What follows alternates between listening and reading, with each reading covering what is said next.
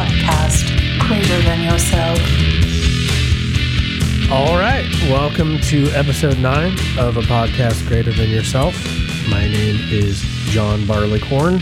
And I am Fred. We are your hosts. This week we sat down with our new friend Hank with the topic of There Is a Solution.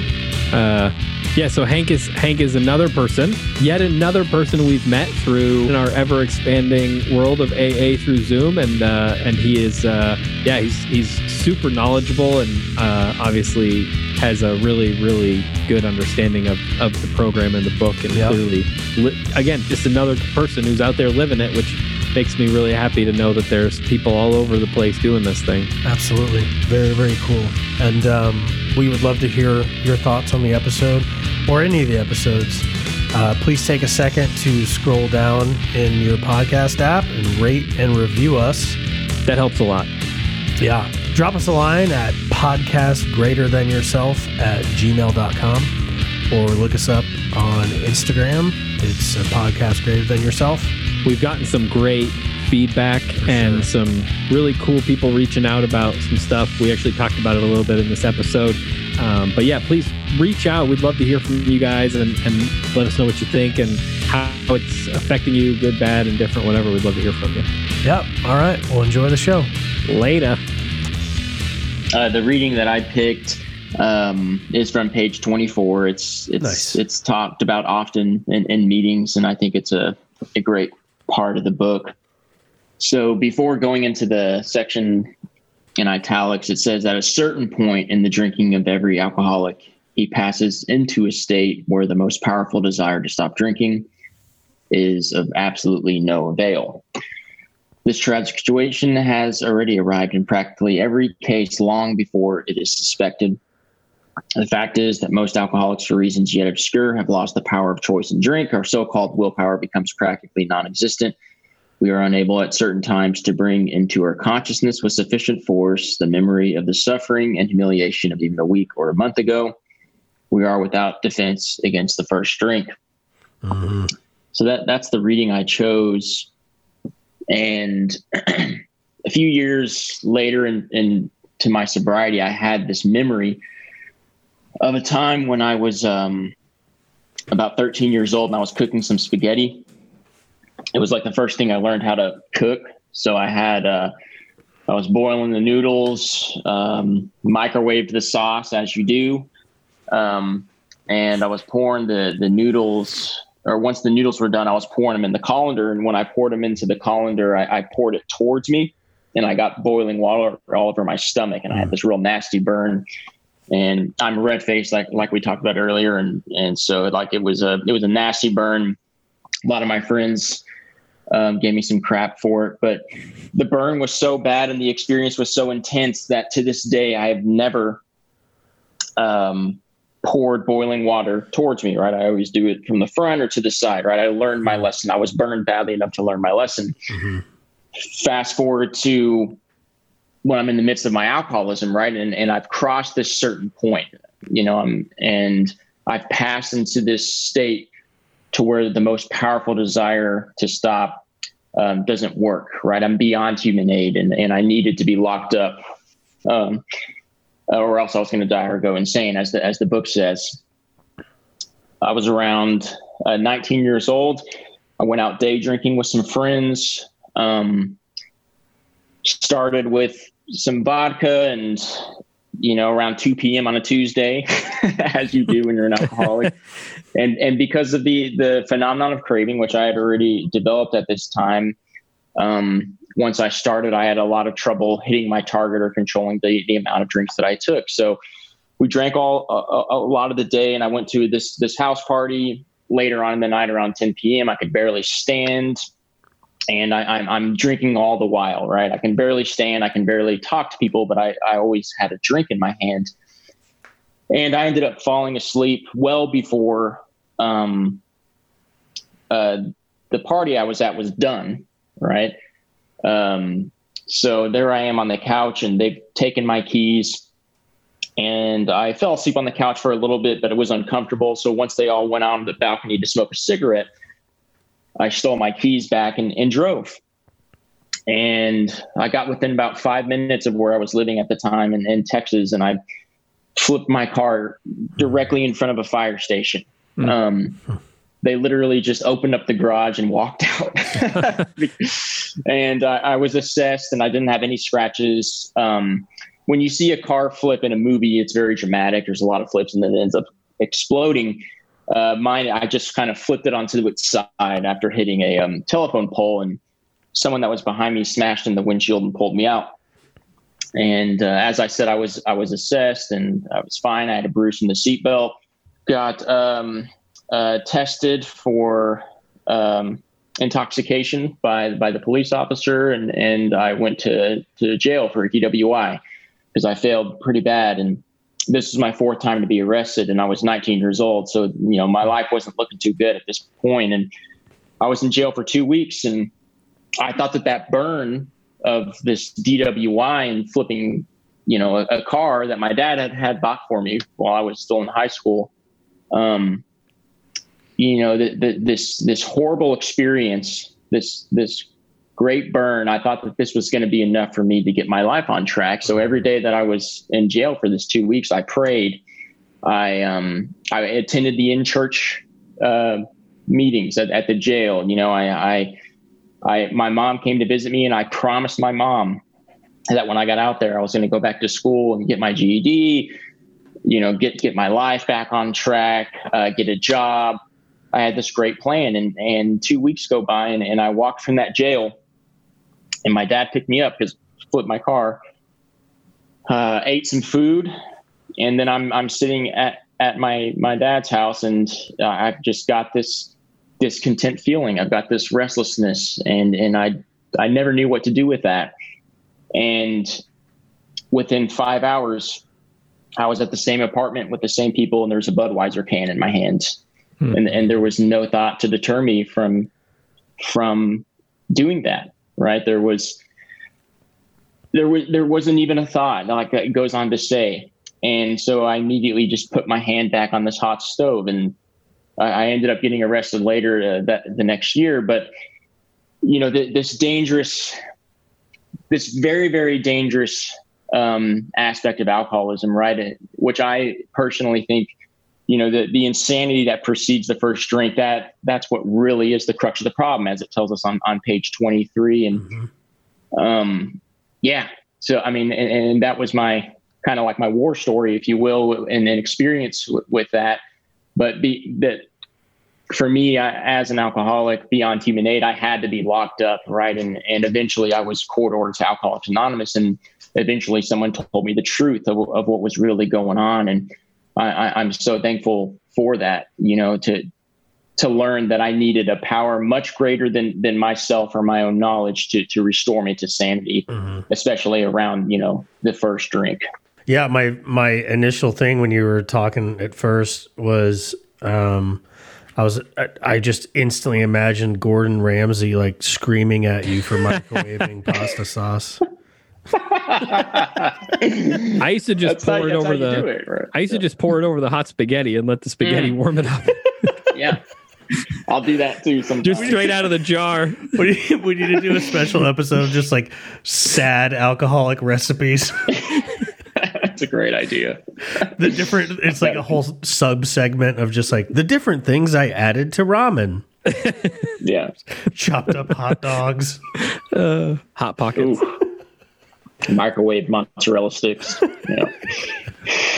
Yeah. It's so weird that like, I don't know. We talk about it a lot, but it's so weird to me that like, I could, when I came to AA when I was 19, and a bunch of like super well-meaning people led me to believe that like the problem was alcohol, and now that alcohol was out of the picture, I could put this desire chip in my pocket and go to a shitload of meetings and like, hey, maybe subscribe to the Grapevine. I don't know. And like, fucking pal around and go hang out at Denny's and smoke cigarettes and shit and just fucking like be content. And that would be my life. And, really, really quickly, I had this experience where it was very similar to that, where I was like, I at a very early age, I feel, just reached a point where I was like, I have burned my life to the ground. I'm a teenager and I'm like fucked. I have alienated everyone. I've lost a bunch of stuff. I am like bordering on psychosis. I am like almost a paranoid schizophrenic. Like my life is fucked up, and went to treatment and then got sent to AA and experienced this thing that I had never experienced before and that nobody told me about in AA or treatment, which was making an absolute decision where I like, went and did AA, did treatment, in my mind, I did AA.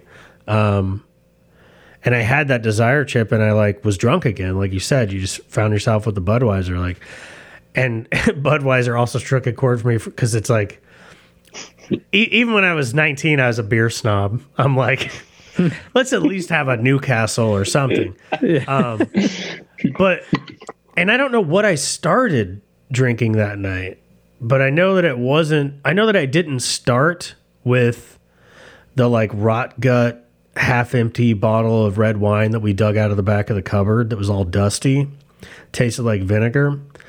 I know we didn't start there. So instantly that night, it showed me two things. It showed me that like I couldn't make a decision to not drink and live up to that decision. I was not able to do it because I had genuinely wanted to do it. And I had thought that all of the well-meaning people were right and that they were just going to support me and love me into living differently. And I also learned that once I start drinking, I can't tell you where that's going to go.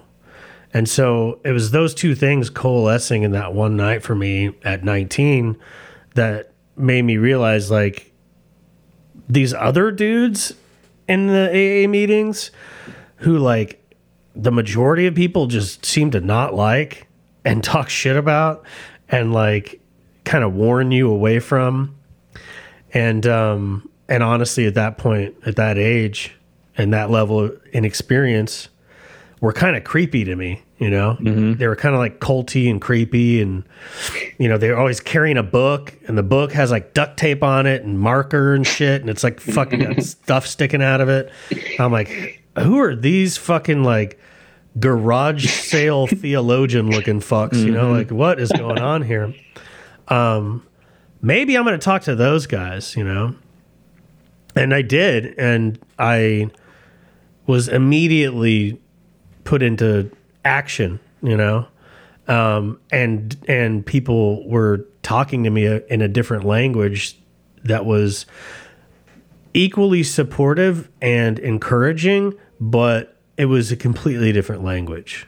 It was what you're talking about there, where it was like, so if we're going to talk about like page 17, how the chapter opens, common problem, right? What's our common problem? It's not that like we get DUIs.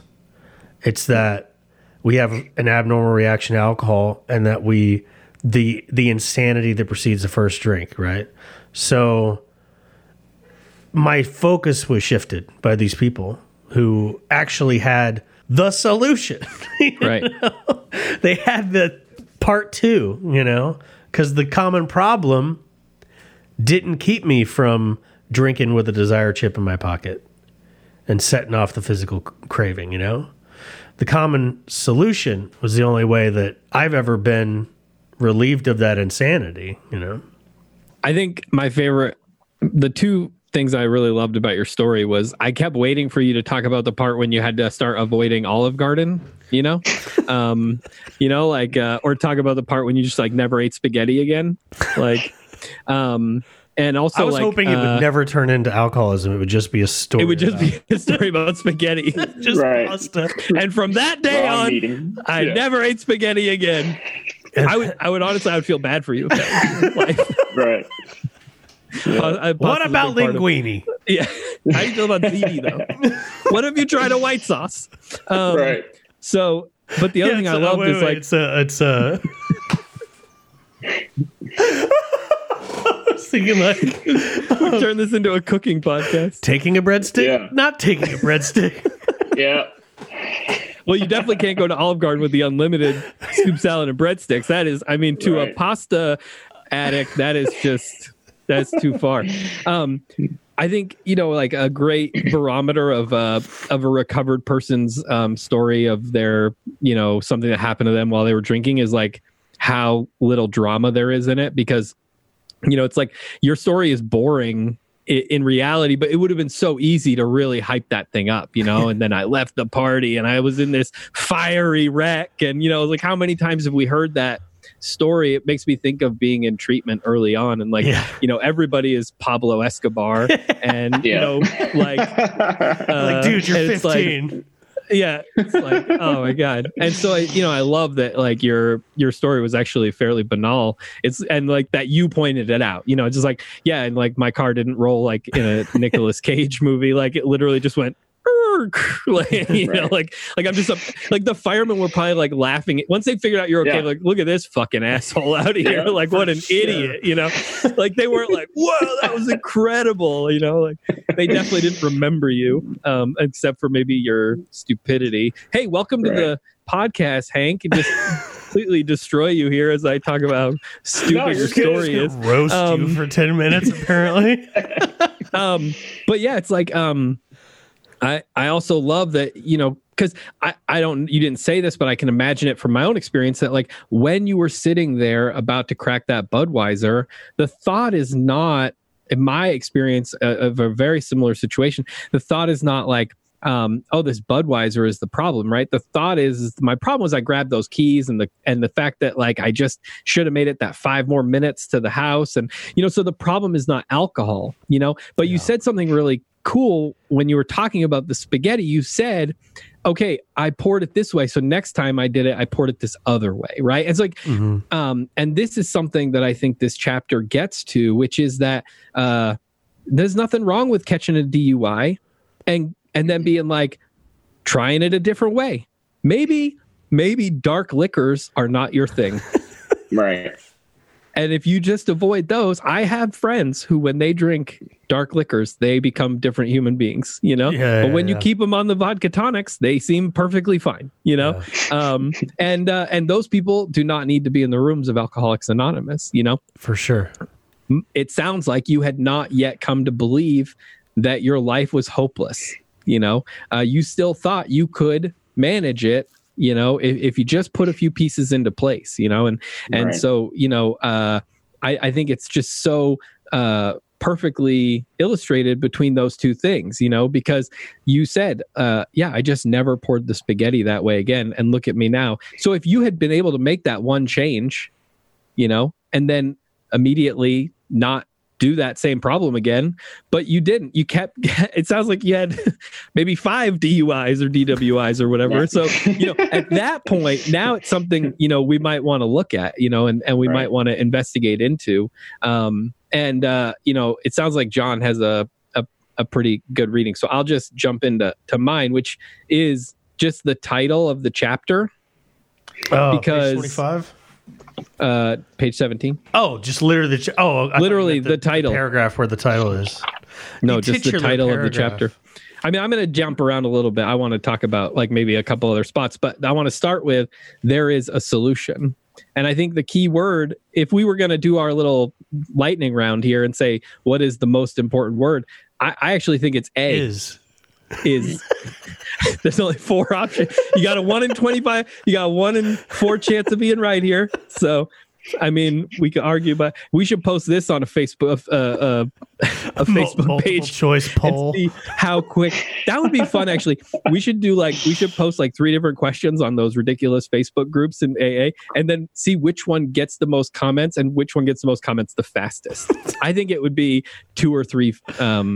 2-part or 3-part disease. I think that one, those numbers will skyrocket. But yes, I think there is a solution. one solution. Now, here's the thing. There's probably an infinite number of solutions to getting sober. There is only one solution that Alcoholics Anonymous presents to becoming recovered through the process, Alcoholics Anonymous. Yep. And I think this is the frustration that I find is that, we're taking what is a solution and we're just pulling out the parts that we like. And we're like, okay, because exactly what John was just talking about. When I walked into my first Alcoholics Anonymous meeting and there were a bunch of dudes making weird jokes, quoting the book and like laughing about it. And I had no idea. And they seemed happy and joyous and free or whatever. But when they presented to me what they were doing, when they presented their sulution, and then I met these other people and they were like, yeah, we're going to go get milkshakes after the meeting. And like, we got cute chicks and, we're going to go to the park tomorrow and have a sober barbecue. Like that seemed more attractive. And I didn't know that a lot of those people were doing both. They were doing the fellowship and the work. I just was like, I'll just try the fellowship thing. But on the next page, it talks about where we need to make these demonstrations of our principles, right? And then a line that I actually think is something that I can't even live up to today, but it's something I think about a lot, which is at the bottom of 19. Most of us sense that real tolerance of other people's shortcomings and viewpoints and a respect for their opinions are attitudes which make us more useful to others. Our very lives as ex-problem drinkers depend upon our constant thought of others and how we may help meet their needs. Now, right there, that pretty much dismantles 90% of the kind of, not AA stuff you hear in AA. This is a selfish program. Right. Yeah. No, my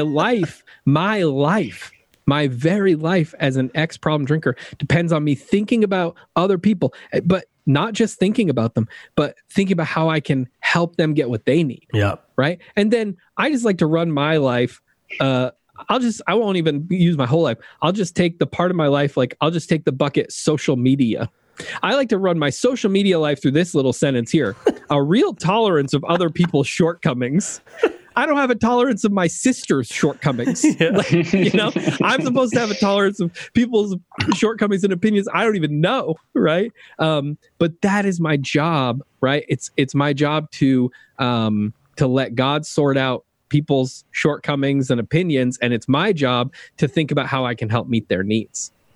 But when presented with that solution as compared to, hey, we need a shortstop for the sober softball team, I get why people go the other way, Yeah, and I feel like that gets into the whole like growing and understanding and effectiveness thing.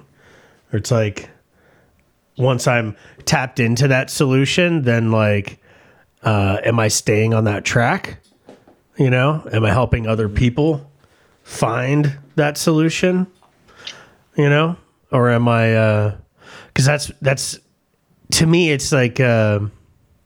I think we talked about it in the last time we interviewed someone. It was a Beast Mode sponsorship guy, where it's like you whip through the steps, you have this powerful experience, and then you're just like living in step 12, in quotes, and you're doing like nothing else. You're just doing 12. And it's like, I don't know that you're growing in understanding and effectiveness, Exactly. I don't know, man. Yeah, back to the point or the comment that was made on, some of us come into meetings and there are it seems to be two factions. So I was really blessed with the home group that I went to initially was pretty solution oriented. And we mentioned the guys with the duct tape on their books and whatnot. And the first guy that came up to me, he was like, I came in looking pretty rough. I was pretty overweight. I still, I have red hair. So I was like even more red than I am now. And not very confident, right? A lot of anxiety. And this fresh skinned and glowing younger guy came up to me and started asking me questions. And I hated it, but because I'm self-conscious and trying to arrange the show or project a persona that I want others to see. I kind of nodded my head and was polite with him, convivial with him. He ended up giving me a book, right? He bought me a book and he got my number, and I went home, and, I read this chapter, and especially page 21, when it talks about the real alcoholic. And that was the beginning of my delusion being smashed, right? Because I'm starting to gain insight. And of course I had to get a sponsor and really understand this work with the sponsor eventually. But that was the beginning of my delusion being chipped away at. And I was like, well, I started to gain a fondness for AA, and I started to go into other groups, and then I would go to another group and I would hear people say, halt, hungry, angry, and tired, one day at a time, stay on the beam, which the beam, that's, I don't get the beam. Conversation for another day. Yeah. Put the plug in the jug. I hear these well-intentioned phrases. And I hear that as a real alcoholic, and I'm like, well, that's kind of cool. I'm going to start saying these catchphrases. I'm going to start living up to, I'm going to start staying on this beam, right? Because God forbid I do anything imperfect, right? I have to do this perfectly, and I got to stay loving and tolerant, and I tried to live up to this ideal that I just wasn't ready to live up to, right? I didn't have God's help yet. So I think everyone goes through the process early on in AA where you do hear two different schools of thought, and personally, I think that that's going to be dangerous to our longevity, and I think we just have to come back to telling people the truth, and I like Fred said, being tolerant, right, and open-minded to take someone along this process and the way that they need it. Which is what that first gentleman did with me, right? He just gently pushed the program towards me and didn't tell me to do anything else, right? And God did a lot of the rest of that. Yeah, I feel like the slogan crowd bastardizes the love and tolerance thing to a point of tragic comedy. The act of denying someone actual help, i.e. the solution AA offers, because we got one fucking thing we're selling. It's a connection to God. Whatever you consider God, it's a connection to that. How you could read this book and think that we got any other thing to offer you, I don't know. I'm confused. So it's not really even the 12 steps, It's why it says we have no monopoly on God. It doesn't say we have no monopoly on a recovery process, or, God is the point here. We're getting you connected to God. We're not worshiping the steps. We're worshiping a power the steps enable us to get connected to. That is the solution. So like this love and tolerance thing is so almost always when it's brought up is almost like, if not a reaction to someone trying to offer a solution in a way that makes someone who doesn't have that solution feel uncomfortable, then it's at least bastardized in the sense of like, all ideas are welcome here. All ideas are equally valid. Everything is AA because it's being said in an AA meeting. And that's just not true, Like I don't get to go to the Mormon church down the street from my house and try to become a deacon there and be like, cool. So here's what Mormonism is. Every third Sunday we get naked, we go downtown to the park, and we smoke crack. And that is Mormonism. That's part of Mormonism. Sign me up. Yeah. And and then get totally enraged that some bigot wants to tell me that that's not Mormonism, when in reality, those old timers. Yeah, exactly. Like, I have no business and no right and no basis in anything other than my own ego, thinking that my life experience should speak for whatever I decide it does. Telling Mormons what Mormonism is about. Because I don't know. I have no experience with it, and I just don't know it. And it's the same thing when someone wants to bastardize that love and tolerance thing into being like, well, let people say whatever they want at meetings. Just don't bother the new people about God. Don't push God. Don't push the program. Don't talk steps, this and that. It's like, to me, that's the opposite of love and tolerance. You're not loving a new person by humoring their ego, and you're not being tolerant by allowing fucking murderers who might not be alcoholic in the first place and certainly don't know what the solution is to just tell these new people whatever the hell they want, Right. It's not loving and tolerant. Now, that doesn't mean I'm like motherfucking people or like tell them to shut the fuck up in a meeting or something. But, and we talk about this probably every episode, every time that I'm at a meeting and the solution is not being shared, I'm going to fucking make sure that it's heard, Right. And that is me being loving and tolerant. And even me just being at a meeting that is full of the halters and the ODATers and all that shit. Even me just saying, hey, I obsessed over alcohol every day of my life for, 2 decades. And now I spend not a single moment of my day trying not to drink or not to think about drinking. Right. And that's just because I took the 12 steps and that's it. Even just saying that is so controversial and confrontational in the eyes of these people who will then turn around and tell me to be loving and tolerant. Right. Or they'll tell you exactly how to live your life with very specific direction. Exactly. Right.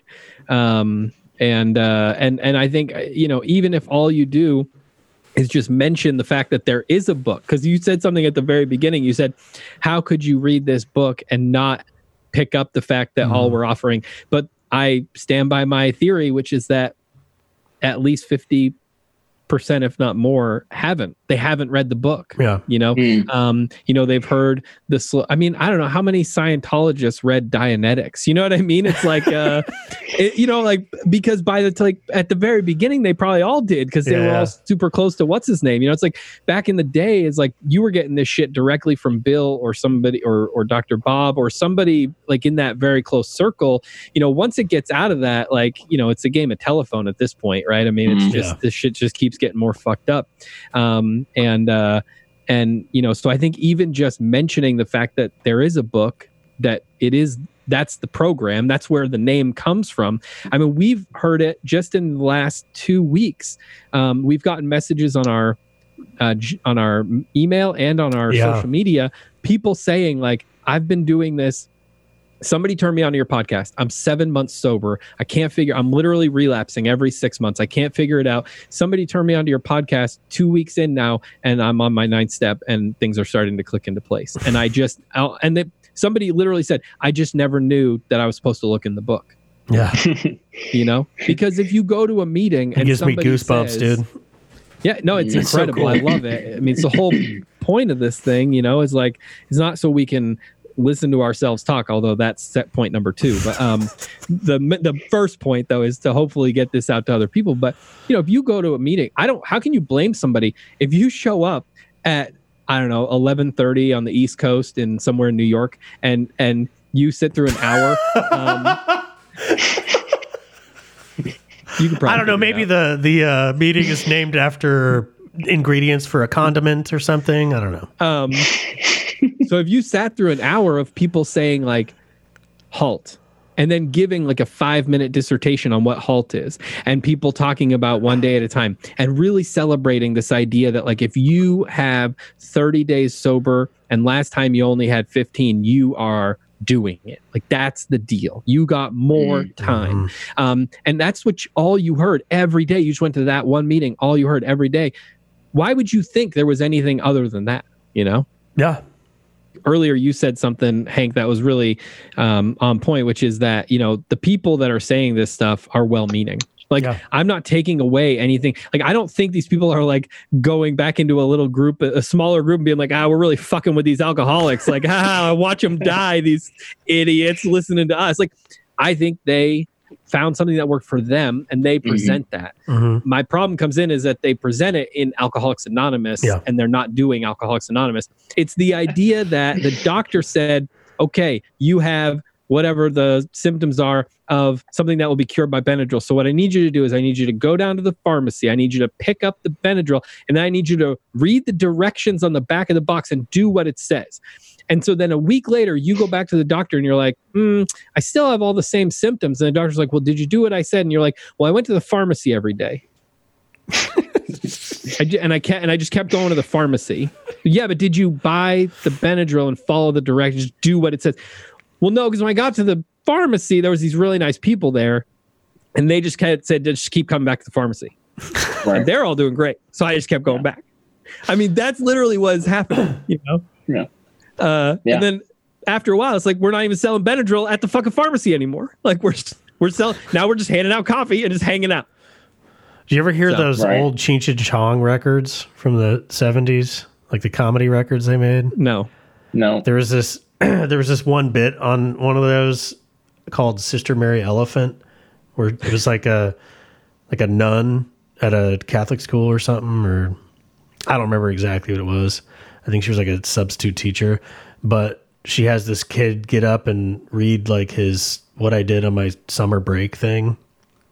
And he's just like this stoner kid. And he's like, Thursday, I got up and I went and I hung out at the drugstore. And it's like every day he's like hanging out at the drugstore. So he just reminded me of, it's so fun. I just remember like my 5th grade teacher playing that for us. And like, I'm like, why were we listening to that? It's like, what kind of school were you going to? It's like, he's silly. Was that horticultural school you were at? It was a weird progressive school in Austin, Texas. Yeah, you were in some kind of fucking hippie commune. It was pretty weird. There was like a farm. Yeah. There was a special room the outsiders weren't allowed in. Yeah. I think you were in a cult, dude. Exactly. You were in a cult. Well, it sounds I think this is where my views of Mormonism stem from. Yeah. What if you had this moment right now where you were just like, oh, fuck, I'm a Mormon. Fuck, I do get naked and smoke crack. I must be a Mormon. Yeah.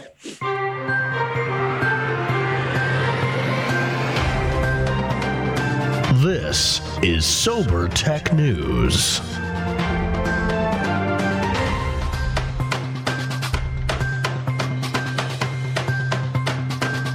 This week in Sober Tech News, segment producer Cheryl Chen Farnsworth sits down with tech CEO Matthew Feinberg to discuss the new cutting-edge technologies his multi-billion-dollar-a-year company, AppSpace, is catering toward the recovery community at large.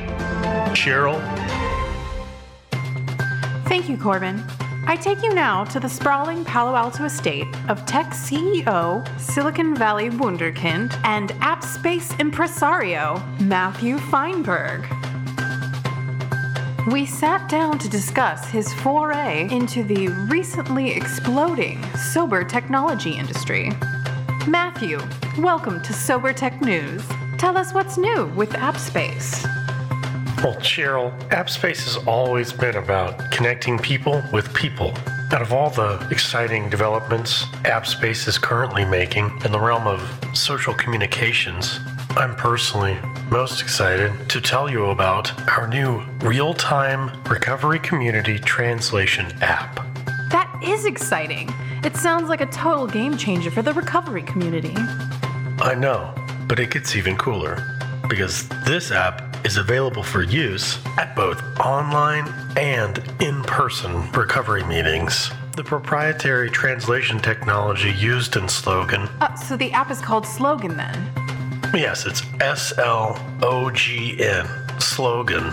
The technology used in Slogan is one of a kind and allows us to transcend the barriers between the pathetic ball and chain meeting maker lifers and your average newcomer walking in off the street. Okay, so how does it work then? So you see, the newcomer will arrive at a meeting and approach someone eventually who's a more seasoned member of the 12-step program, colloquially known as an old-timer. Okay. Historically, these encounters have been bogged down in confusing jargon and rhetoric, but not any longer, thanks to Slogan. All our new person has to do is fire up the Slogan app or turn on the Slogan web browser extension before they attend a Zoom meeting. That's enough of me. Check out this demonstration. From what I've seen, the recipe for success is 90 meetings in 90 days. I do not know how to help you. Wow, that is remarkable. It's so accurate. Yes. But just wait. It gets better. I just got to get up every morning and ask God to keep me sober. I have a terrible sponsor. You know what the old timers told me when I first got here? You got to let go, let God. Surrender to win. I am an ineffectual simpleton. You know, the one thing I got to remind myself is I got to be practicing an attitude of gratitude. The only part of the big book I have read is page 417. One day at a time. One day at a time. Just don't drink today. You can drink tomorrow, but when tomorrow comes, don't drink today. I am not an alcoholic. Wow, Matthew, this has been a stellar demonstration. But let me ask the question that's on everyone's mind. When can we get our hands on Slogan? Slogan is currently in beta testing with certain select Narcotics Anonymous groups, but should be going live just in time for the notorious gratitude meeting season of November and December. Well, that is incredible news for the recovery community and super exciting for AppSpace. Yes, it's very exciting. As you can tell, I'm starting to get a little worked up just talking about it with you. How about before we go, let's have another demonstration? Well, sure, yeah. My disease is out in the parking lot right now doing push-ups. It's waiting on me. I heard a guy with a handlebar mustache say this at a men's meeting in San Diego one time in 1989. I'm not entirely sure what it means, but I haven't stopped saying it since. You know, I've been coming around for a few 24 hours now. I have the vague sense that the young women in this meeting will think I'm a gross old dude if I tell you how long I've been sober. But I still want to passive-aggressively time bully you in my share. Meeting makers make it. I purchased a big book in 1997, but haven't seen it in 14 years. Keep coming back. It works if you work it. So work it, because you're worth it. I am unwilling to help you recover. Oh, shoot, look at that. 10 minutes over. Sorry about that, everyone. Looks like time got away from me. Anyway, Marty M. Recovering Dipsomaniac. You go ahead and give yourself and your higher power a round of applause if you haven't had a drink today. I am an extreme example of self-will run riot. Go to a meeting tomorrow, and then go to a meeting the next day. And then don't drink in between those two meetings. And then go to a meeting the day following that. And then don't drink between tomorrow's meeting and then the following meeting after that as well. And then just do that the rest of your fucking life. But one day at a time. Malfunction. Too much bullshit. Kill me. Please kill me. Oh, that doesn't sound very good. Yes, well, of course, we are still in beta. Right. And some functional corrections will still be needed in the UI. Again, thank you for having me on your show. Yes, thank you, Matthew. Or should I say, Thanks for letting me share. Absolutely. Great. This is Sober Tech News. All right. Okay. So like I said, I went a little freestyle. I figured, okay, the topic is there is a solution. So let's talk about So you went to a different solution chapter. Is. Well, Did you go to a different chapter? Let's talk about what the solution is. Yeah. I knew it. He's reading from the 12 and 12. Yeah. This is Wonderful. from, This is from Our Bodies, Ourselves. I figure I'd just read on page 164. Bottom of the page. Abandon yourself to God as you understand God. Admit your faults to him and to your fellows. Clear away the wreckage of your past. Give freely of what you find and join us. We shall be with you in the fellowship of the Spirit. And you will surely meet some of us as you trudge the road of happy destiny. May God bless you and keep you until then. And so in a few of the meetings that we do, we close with the last 3 paragraphs of that. And because I've had the life experience I've had, there's a lot of the writing in the big book that's like so deeply impactful and I identify with so like on such a cellular level that I just never get tired of hearing it. But that it makes my skin tingle when I hear it often. Like when I hear someone new read it, it's like the spiritual appendix is the same thing. Yeah. When I hear someone read that, it's new every time. And it's, page 164 is so, it's the juice, man. It's one of those places in the book where in a paragraph, it just tells you everything that you need to do, you know? And the fact that like this crazy bipolar weird chapter ends the book, you know, it starts with page 151 where it's like the most depressing, scary portrait of alcoholic loneliness imaginable. And it ends with like one of the most joyous, like just expressions of hope you could imagine. And in between, it's this whole like, here is exactly what you can do to build this fellowship that page 18 and 17 and 18 introduced to us in There's a Solution. This concept of being saved from shipwreck, binding us, you know? And so what do we do when we not only have shipwreck in our lives, but we also get salvaged from that? You know, what do? We watch a fellowship build up, and we watch that happen by going and helping more people get saved from shipwreck. And that is the fellowship that builds up.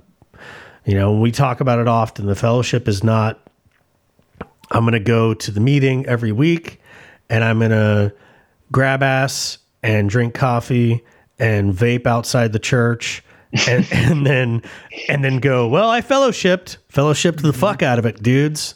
The fellowship that the book in chapter 7 and in chapter 11 is really talking about is this fellowship that's going to grow up around me from me going out and seeking alcoholics and helping them to recover through this solution, you know? And that's what we're discussing, you know? Yeah, there is a little F fellowship throughout the book, and then there's the capital F fellowship throughout the book, right?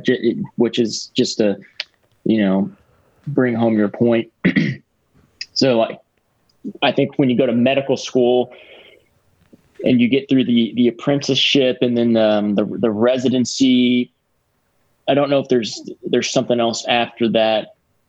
But basically, once you're done with that process, you become a fellow, right? You're part of the medical fraternity fellowship. And and I think, you know, that was Bill's intent. I think when he wrote that, you know, or he distinguished between the small F fellowship and the capital F fellowship, right? The recovered alcoholic who is properly armed with the facts about himself and who is being of service in harmony, right, with others, right? Meaning that they're carrying the same message and there's no discordant, halt coming in here and there. It's, that's the fellowship, right? And that's just coming to y'all's meeting for the first time last week or whenever it was, right? I felt that immediately because it's a group of men and women who are properly armed and talking about the common solution, right? And that is harmony, right? That's that fellowship that I think Bill was talking about. So that's a great point. I like that a lot. Yeah, I mean, this is such an amazing page.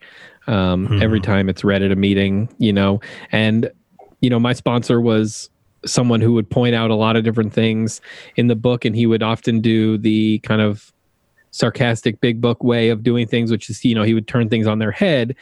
And one of the lines that has always really stuck with me, and I think about pretty regularly, is the answers will come if your own house is in order, but obviously you cannot transmit something you haven't got. Yep. The inverse of that is that you will transmit what you do have. Yeah. You can't help it. You can't help but to transmit whatever you're carrying around. And so unrecovered people transmit unrecovery. And even day to day, it is my responsibility as I step into the rooms of Alcoholics Anonymous, as I carry myself as a member of Alcoholics Anonymous, to make sure that what I'm transmitting isn't my bullshit, right? Isn't my ideas, but it is the answers that have been given to me through this program and because of God. Right. So often when I talk about this stuff, my fear is that I'm going to come across as being that, like, I have something, that I've somehow got this thing. And more than anything, what I want to get across to people is that, no, I actually don't have anything. That's the whole point. It's like, I don't keep myself sober. That's God's job. I haven't thought about trying to keep myself sober for a long, long time. What I think about is exactly what this page tells me, right? It's keeping myself is keeping my side of the street clean. It's thinking about how I can impact the lives of others, and it's thinking about how I can carry this message of hope to the still suffering alcoholic. So I think that's just a really beautiful thing. And I don't want to harp any more on the people that don't have the solution. My hope is that everyone who wants it finds it. That's my honest hope. I don't say this stuff because I don't want them to find it. I want them to find it. I just think that it's difficult. The waters are so muddy, as Hank pointed out. I mean, it's just so muddied down right now. And I'm not intelligent enough to figure out the solution to this problem, and I know there's a lot of people thinking about it, but I think if I will just point out, it is funny to me though that same group will often go to this same page to counter, because they'll say, well, it says the book is meant to be suggestive only. But then if you read like more will two be more revealed. Sentences, okay, well, so real quick, are you asking in your morning meditation? Like, are you? Because my guess is no. It's like, I don't use the book as ammunition against people. I use the book as proof that this isn't me. All the best speakers in Alcoholics Anonymous will say the same thing. Anything I say that you can't then go back to this book and qualify it from there, fucking disregard it. Ignore it. And I'll say the same thing about if we say some opinion on this podcast and you go to the book and you're like, I don't see that in here. Like, if all of a sudden we start being like, yeah, maybe an abuse is a good idea, and you don't find that in the book, disregard it, But it just means we're getting paid to advertise an abuse. And we, just to be clear, I'll take that money. So I don't want to. I mean, like, obviously, a lot of what we do is just like shoot the shit, and as solution people, like, that ends up being what I always interpret as a, good, loving jab to the ribs of a big section of the fellowship that is doing a lot of damage to people who do not have the ability to live up to the solution that worked for them. That's just matter of fact kind of explanation. But what you were just saying reminded me of, because you have these conversations with people who did not need this solution to stop drinking, and did not need to qualify and don't qualify as a real alcoholic. You know, they don't have either of these page 44 qualifiers. They don't need a spiritual solution. They don't need to confess their shortcomings, keep their side of the street clean. You know, that all they need is like, it's like when somebody like you work at like McDonald's and somebody's like a fry cook, and then I'm going off into Fred's analogy territory here, but and then like they get promoted to like shift manager, and then they just become like super fry cook instead of a manager. You know, it's like you're it's a different thing you're qualifying here before, you know, like there are different requirements to these roles. And like, you know, my role as an alcoholic involves a certain description, you know. There's symptoms to this thing that make me this thing. I qualify as this thing. And if you don't have those, brother, pack a bag, like move along. Yeah, you can go do some other shit, man. That's super cool for you. Guess what? I'm fucking stuck here, dude. Okay? So like, I happen to like love my life today. I happen to be able to apply this solution to innumerable things in my life. And I happen to be happier than I've ever been. And I don't happen to spend every waking moment not only not thinking about booze, but I don't spend every waking moment thinking about like some nebulous future where if I just get over this hill or that hurdle, things will be okay. I don't live like that, you know? And that is the inherent value in what this process has brought into my life, you know? But I sought that solution because, like someone who was dying, because I was dying over and over again. I was doing something that was going to kill me and that was alienating everyone in my life and that was dragging me down in every area of my life.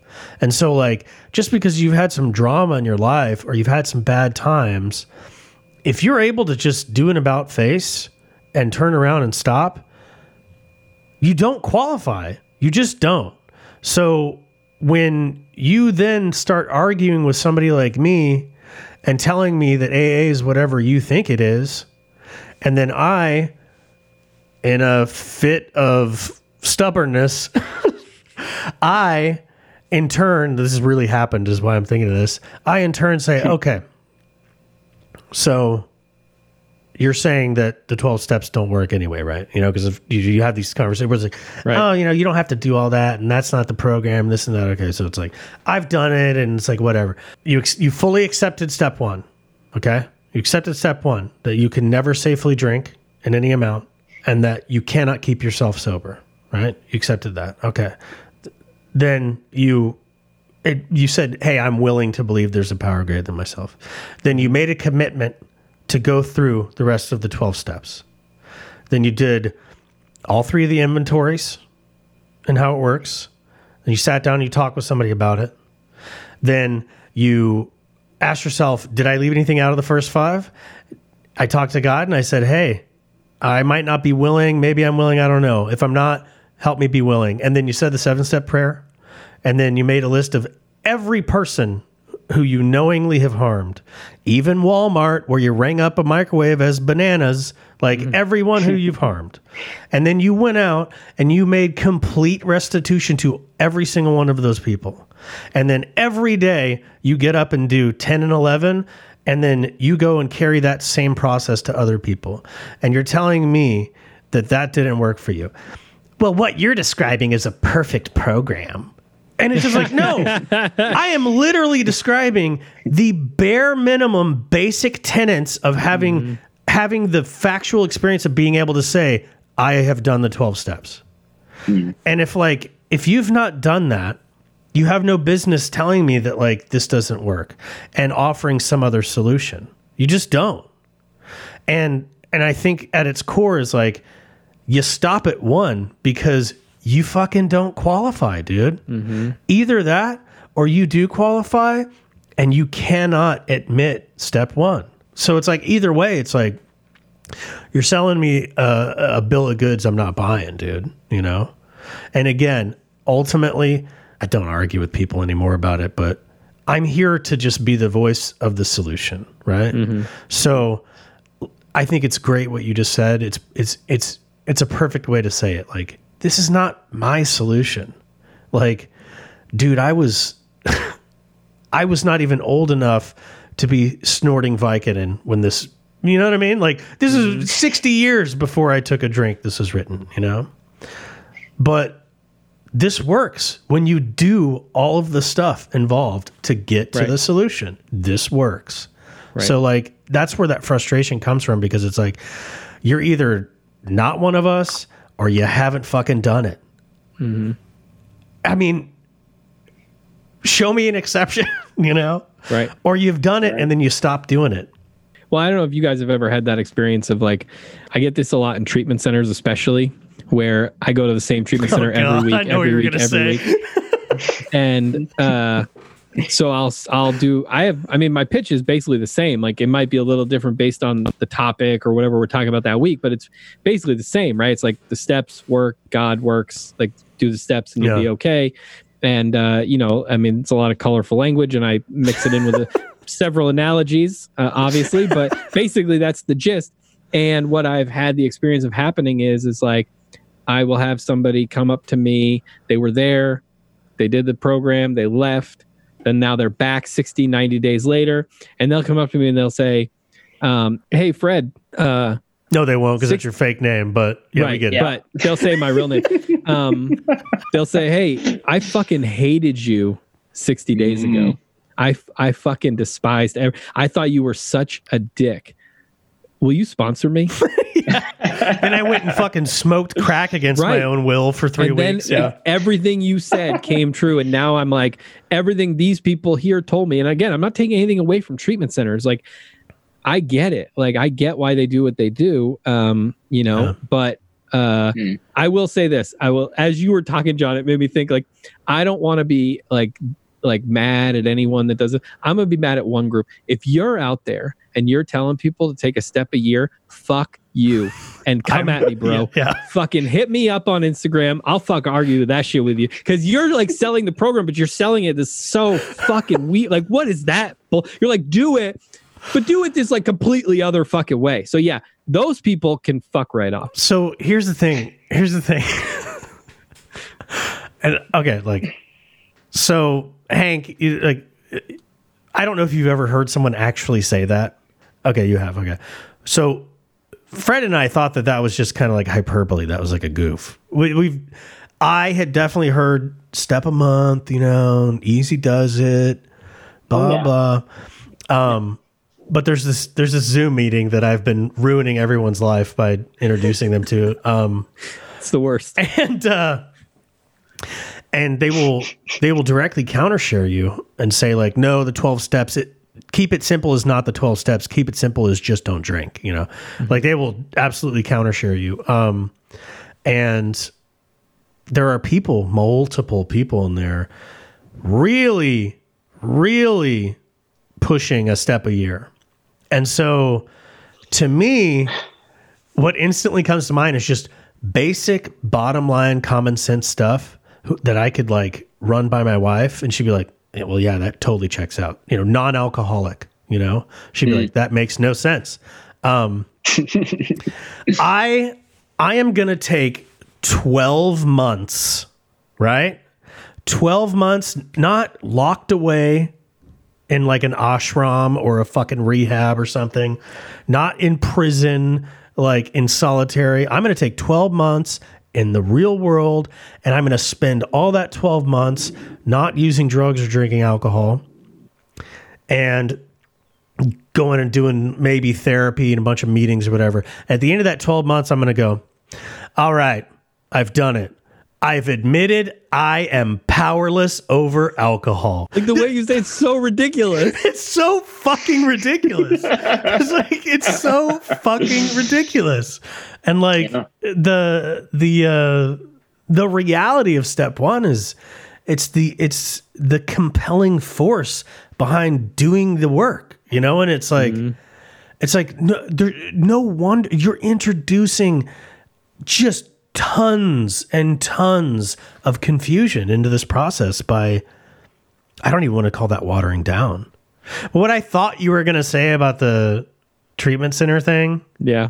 Was there's this one meeting that he goes to often that I've been to maybe 4 or 5. And one time, I don't know what it was about, but it was like way more people in there than usual. And it's like all the inpatient people and then like all the recovered people sit like up at the front facing them. And it's kind of like stadium seating almost. It's like a lecture room.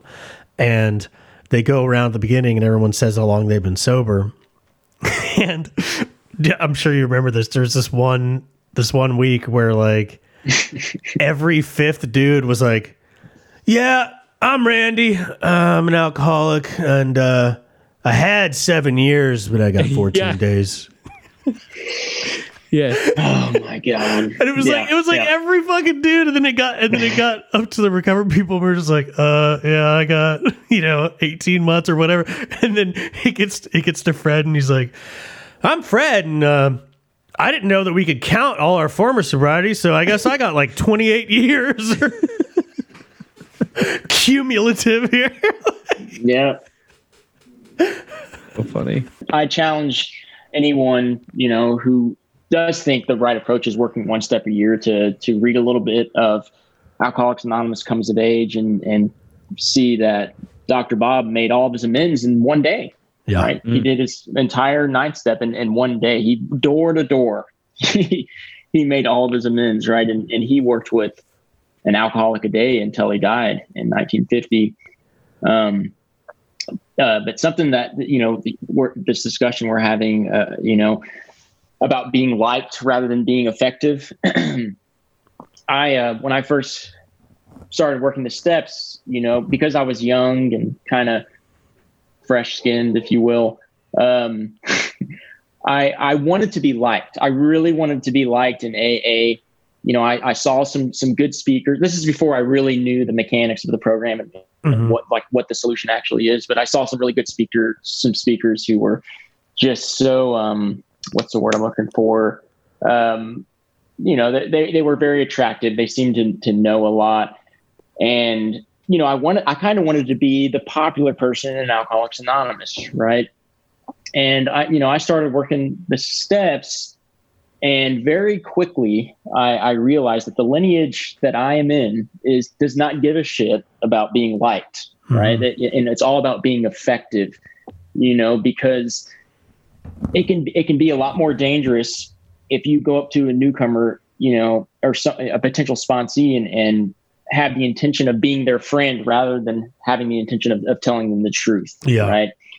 That if they are a real alcoholic, right. The book does not mince words. If you're a real alcoholic, it talks about the gates of hell, must be rid of selfishness or it kills us. Mm-hmm. Resentment destroys us. Right. We got brainstorming the grouch, the poison, right?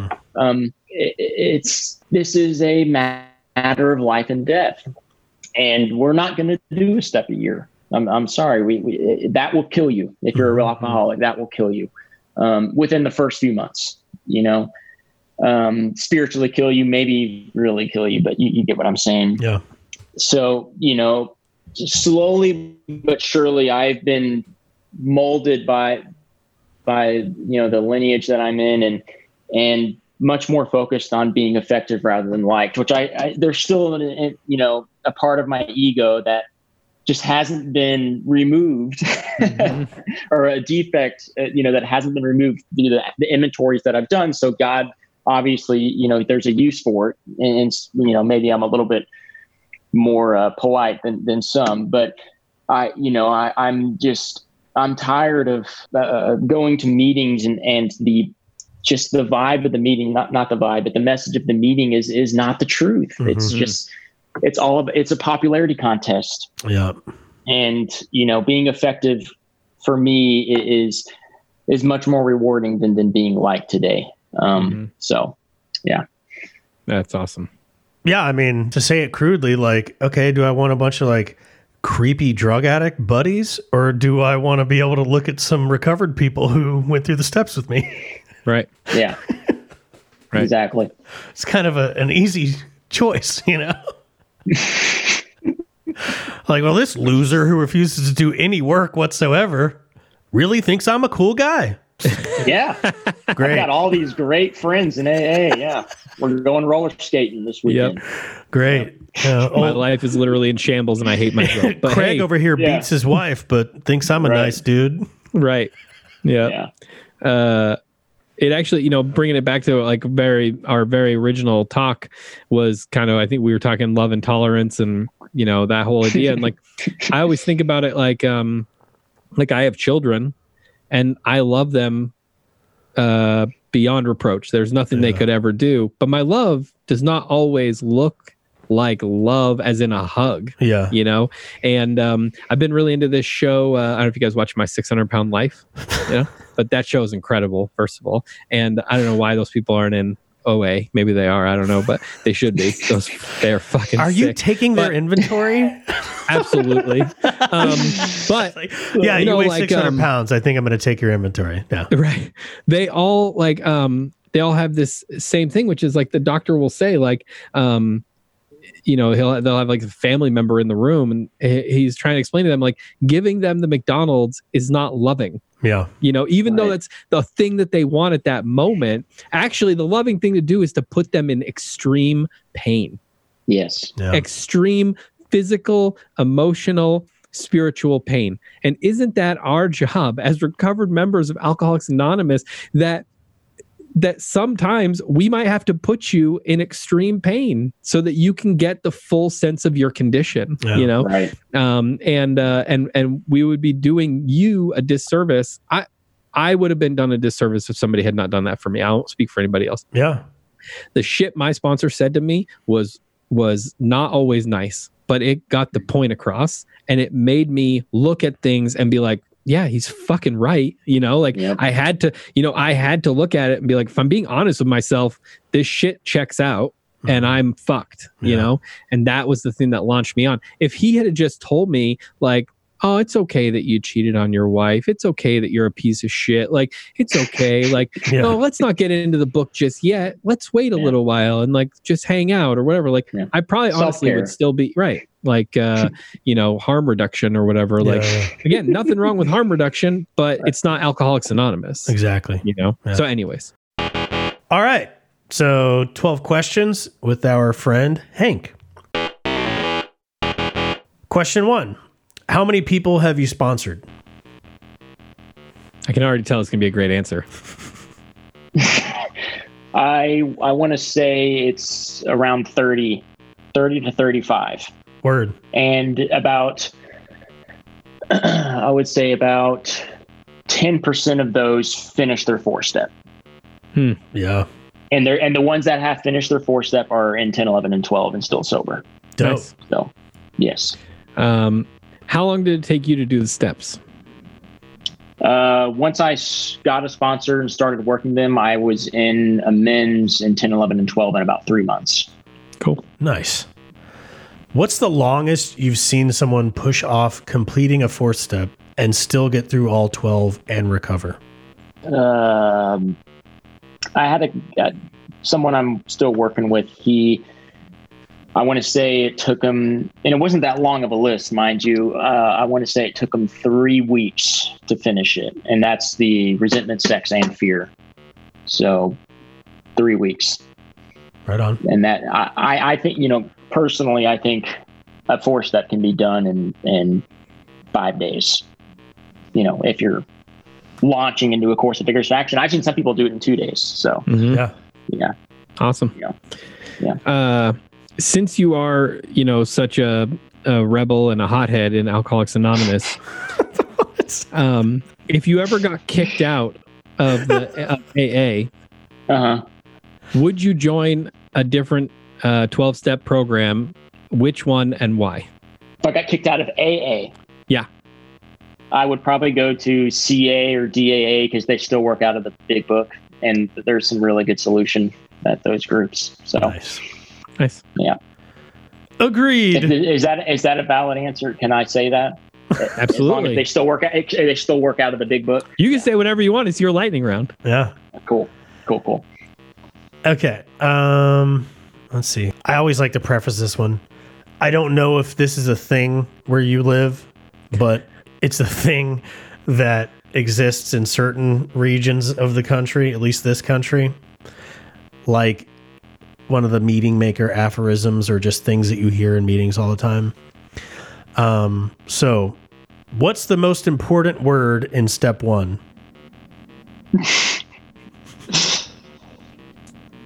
The most important word in step 1. I feel like saying "we" is a trap. Powerless.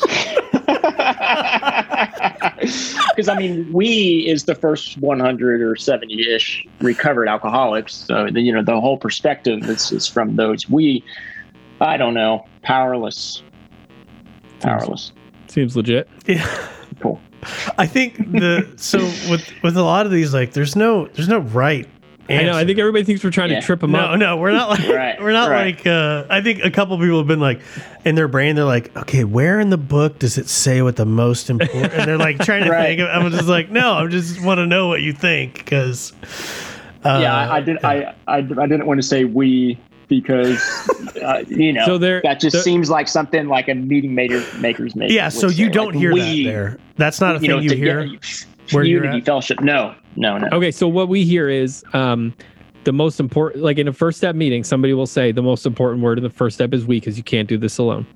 Every exactly. time. Exactly. So that's see, you thought that up just as a goof. Yeah. Right. But what you thought was that it's the most important word because the first 100 got sober and they had really good recovery rates. So that what they did is important. Yeah. But how many times, like, I don't know about you guys, as soon as I sit down in the book, one of the first things I do is we go to that page where it says "we" and I say, stop. I go, okay, let's get started. I always kind of play this little game with them. We're like, okay, let's get started reading. And they'll say "we." And I'm like, stop. It's like one word in. I'm like, great, circle that. Who are they talking about? And every time they're like, well, they're talking about me and you and the whatever. And I'm like, this isn't wrong. Alcoholics Anonymous 2020. Right. This is Alcoholics Anonymous 1935. Let's talk about this "we." This is a really important thing because it completely sets the tone of what we're about to do and why this is important and all that stuff. So I get what you were going. I think, the way your context is, it actually, makes sense. Well, and all of the "we's" of the book are contextualized similarly. Right. Our experience, strength, and hope, and our experience and knowledge, and our stories before and after. We are talking about the people who are talking to you from the 30s.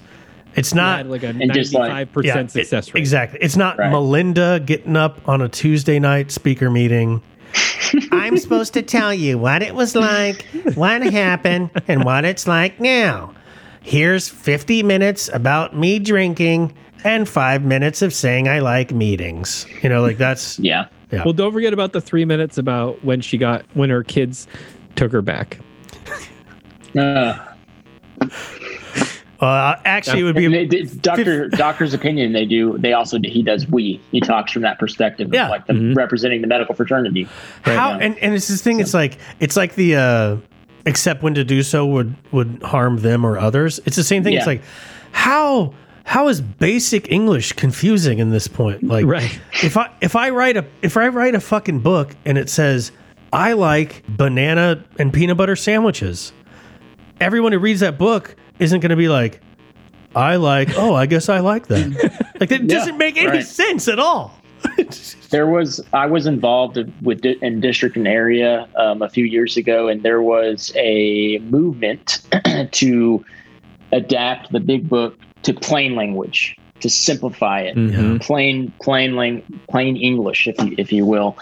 And that obviously aroused a lot of concern in myself. But like, again, I understand the intention, but in 30 years from now, is it just going to be plain language books? So that motion did not pass. Yeah, they're doing that up here too. And it's like, okay, what that means is, so God, this is such a big digression. I understand. Sorry, but there's no way that doesn't mean people who don't like the big book are trying to change the big book. And it's like, okay, firstly, that's unsound basis for wanting to change this thing because you don't understand it, don't use it, and don't like it. Right. Like, secondly, whose definition of plain language or simple English or whatever? Like, because I only fluently speak one language. I can speak kitchen Spanish, but fluently only one language. And it's English, and I understand the whole book. I did when I was a teenager and I first read it. I do now as a 40-year-old man. Like, whose plain language are we talking? Right. Like, so there's no way that doesn't mean like, you're scaring people with this or you're offending people with that. And it's just like, again, go do people who knit in a room and talk about their feelings anonymous. Like, go fucking make that thing, dude. Write your own fucking book. You could come with a free ball of yarn and needles. Like, fucking go do it. I feel like the people who have... Go ahead. No, I was going to make a joke, so you should go. Okay. The people who have that concern or the motivation to change it, I just feel like they never had a good sponsor, right? My sponsor told me everything about the book. He, you know, like you said, everything was put into context historically. And, you know, like there's that part in Bill's story that the Spheres really had their music. Yeah. And I think he's talking about Greek gods or like a mythological understanding. And it's, you know, I wouldn't know that. I'm sure I can understand reading that, being like, what the hell are you talking about? Just go get a good sponsor. Get a sponsor who cares about the steps in this program. Yeah, because even if I'm reading Dr. Bob's Nightmare and it's, what is that fucking line? What is that line? It was like, I have to be like a biblical archaeologist to understand. I was between Scylla and Charybdis now. It's like yes. The fuck are you talking? And it's just like, okay, so I don't need Indiana Jones to explain that to me, right? Right. All I need is somebody to be like, hey, he's saying he was between a rock and a hard place. Like, yeah, right. It was, you know, if I don't get it on my own, some sponsor could explain that to me, right? Exactly. Right. Okay. When did you feel the nearness of your creator? Right when I did the 5th step. That's when I began to have my spiritual experience. Just like the book says, that's when I do, and I did. So nice. Yeah. Was this your first time ever attempting the steps? Yes, it was. Awesome. Yes, it was. Okay, now that we're getting super spiritual, fuck, marry, kill. You understand the basis of this question? Yes, I do. He wasn't even fazed by it. He's like, bring it on. I'm ready. Yeah. Are you uncomfortable? Are you uncomfortable with this? Not at all. Okay. Let's do it. Marty Mann, Sister Ignatia. Oh, God. Dr. Silkworth. What? That's so hard. I know what Marty Mann looks like. She did the try and drink 2.5 drinks for 30 days. Yeah, right. That was her. The Marty Mann test. In her book, yeah. Yeah. I don't know what she looks like, but I guess, fuck her. I'm such an 11-year-old when no. Marry Marty Mann. God damn it! I guess I gotta fuck Sister Ignatia and kill Dr. Silkworth. Yep. Oh, I mean, this very self-centered. It's a very self-centered. Our heterosexualness just oozes out of this podcast. I don't want to fuck Dr. Silkworth. My God. Yeah. I would hang out with him for sure. I'm definitely surprised nobody's married Silkworth. It's a surprise. Mm-hmm. It's true. How did your sponsor approach you? We had I was at I'd been going to a meeting going to this group for a few weeks, and like I was sharing all this philosophical bullshit, like 22 years old, thinking that I'm like smart and whatnot, and like, you know, trying to talk about spiritual things that I didn't understand, and thinking that the people in there were fucking sick of my shit, and I didn't even know that. I thought they liked me because they were like, "Hey, John, so glad you're back, man. So glad to see you. You know, what are you going to share today?" So. Great share. Thanks for coming. Yeah. Really enjoyed that 6-minute diatribe you gave us. So eventually, this guy named James, he, in a very understanding, you know, human understanding, approached me in a parking lot, and he just talked to me about what it was like for him, and it encouraged me to talk about myself, and that was it. It was a very by the book, working with others conversation, right? Just, it was humorous here, and he I was attracted to where he had been, but also, of course, what he had been, being sober and recovered. So, yep. Nice. Good old fashioned approach. Yeah. What is your least favorite AA slogan and why? Put the plug in the jug. It's just like, it's saying, just say no to someone who is suffering from an obsession that is about to kill them. And you're telling them to put the plug in the jug. It's just so nonsensical and does nothing. I hate that slogan. I hate it. Next time you're at a meeting and somebody uses that slogan, just work into your share. This is not a program of finding a big enough plug for the jug. Right. Okay, that question works perfectly into mine, which is pick the best AA slogan and defend it. The best AA slogan, and it works if you work it. Nice. There you go. Yeah. Can that be counted? Yeah. If you work the steps, honestly, with an open mind and with all the willingness you can muster, it works. There you go. Heck yeah. Okay. Bill or Bob? Bob. We're back on the Bob streak. Back on the Bob train. Bill was fantastic. The book is brilliantly written. It's no doubt that he had an amazing spiritual experience. Some of his experimentation with LSD in the 50s, like I get that too. Like, he was it was new. They didn't know what it was. And there was always the rumor that Bill never finished the steps. And I'm not holding all that against him. I just think Bob was very not solution oriented, but very service oriented. And like, the most impact we can make, while Bill was like getting the traditions together and eventually the concepts, Bob was like working with an alcoholic every single day until he died. Right. And that's what I want to aspire to be. Just, how can I be useful to someone today? Right. And who can I help today? And just keep it straightforward in that sense. Nice. But I mean, I love them both. Bill, Bill's awesome. But yeah. How many meetings do you attend weekly? And you can give your answer in both current Zoom times and non-Zoom times. Okay. Non-Zoom times, it was usually a solid 5, sometimes 6. Zoom, I'm making between 4 and 5. Yeah. Nice. Word. And most of the meetings I go to are big book. I try and go to as many big book studies as I can. I actually prefer Q&A as opposed to like big book discussion meetings. And then I'm not counting the treatment centers that I go to either.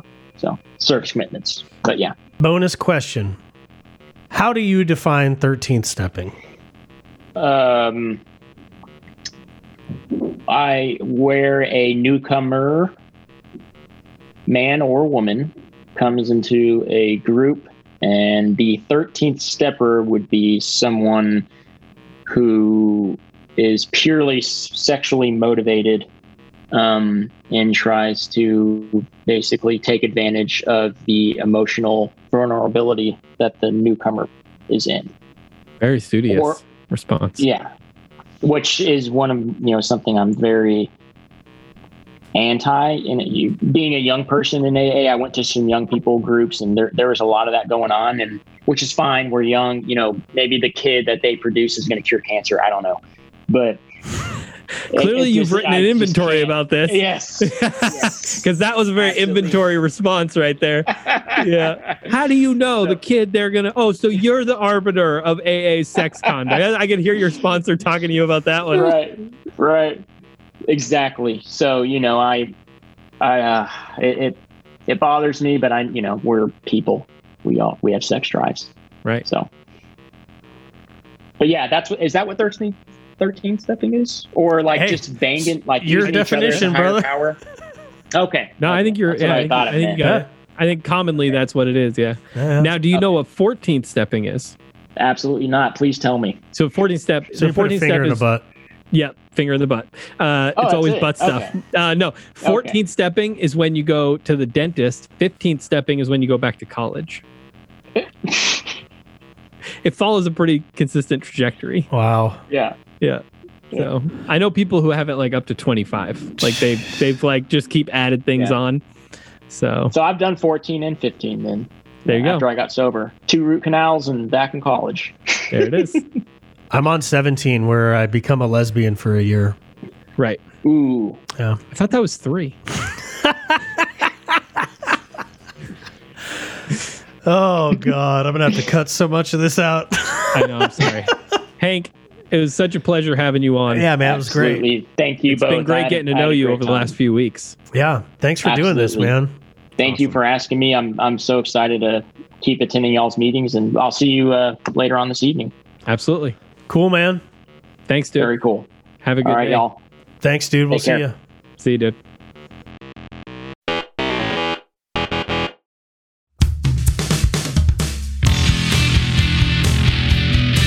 This has been a podcast greater than yourself. A Podcast Greater Than Yourself was created by recovered alcoholics. All involved in the creation of this podcast are active members of Alcoholics Anonymous who wish to carry the message of our own recovery to those who still suffer. We do not claim to represent Alcoholics Anonymous. All comments are from our own experiences as alcoholics who have recovered by following the directions for the 12 steps found in the book Alcoholics Anonymous. Thanks for listening.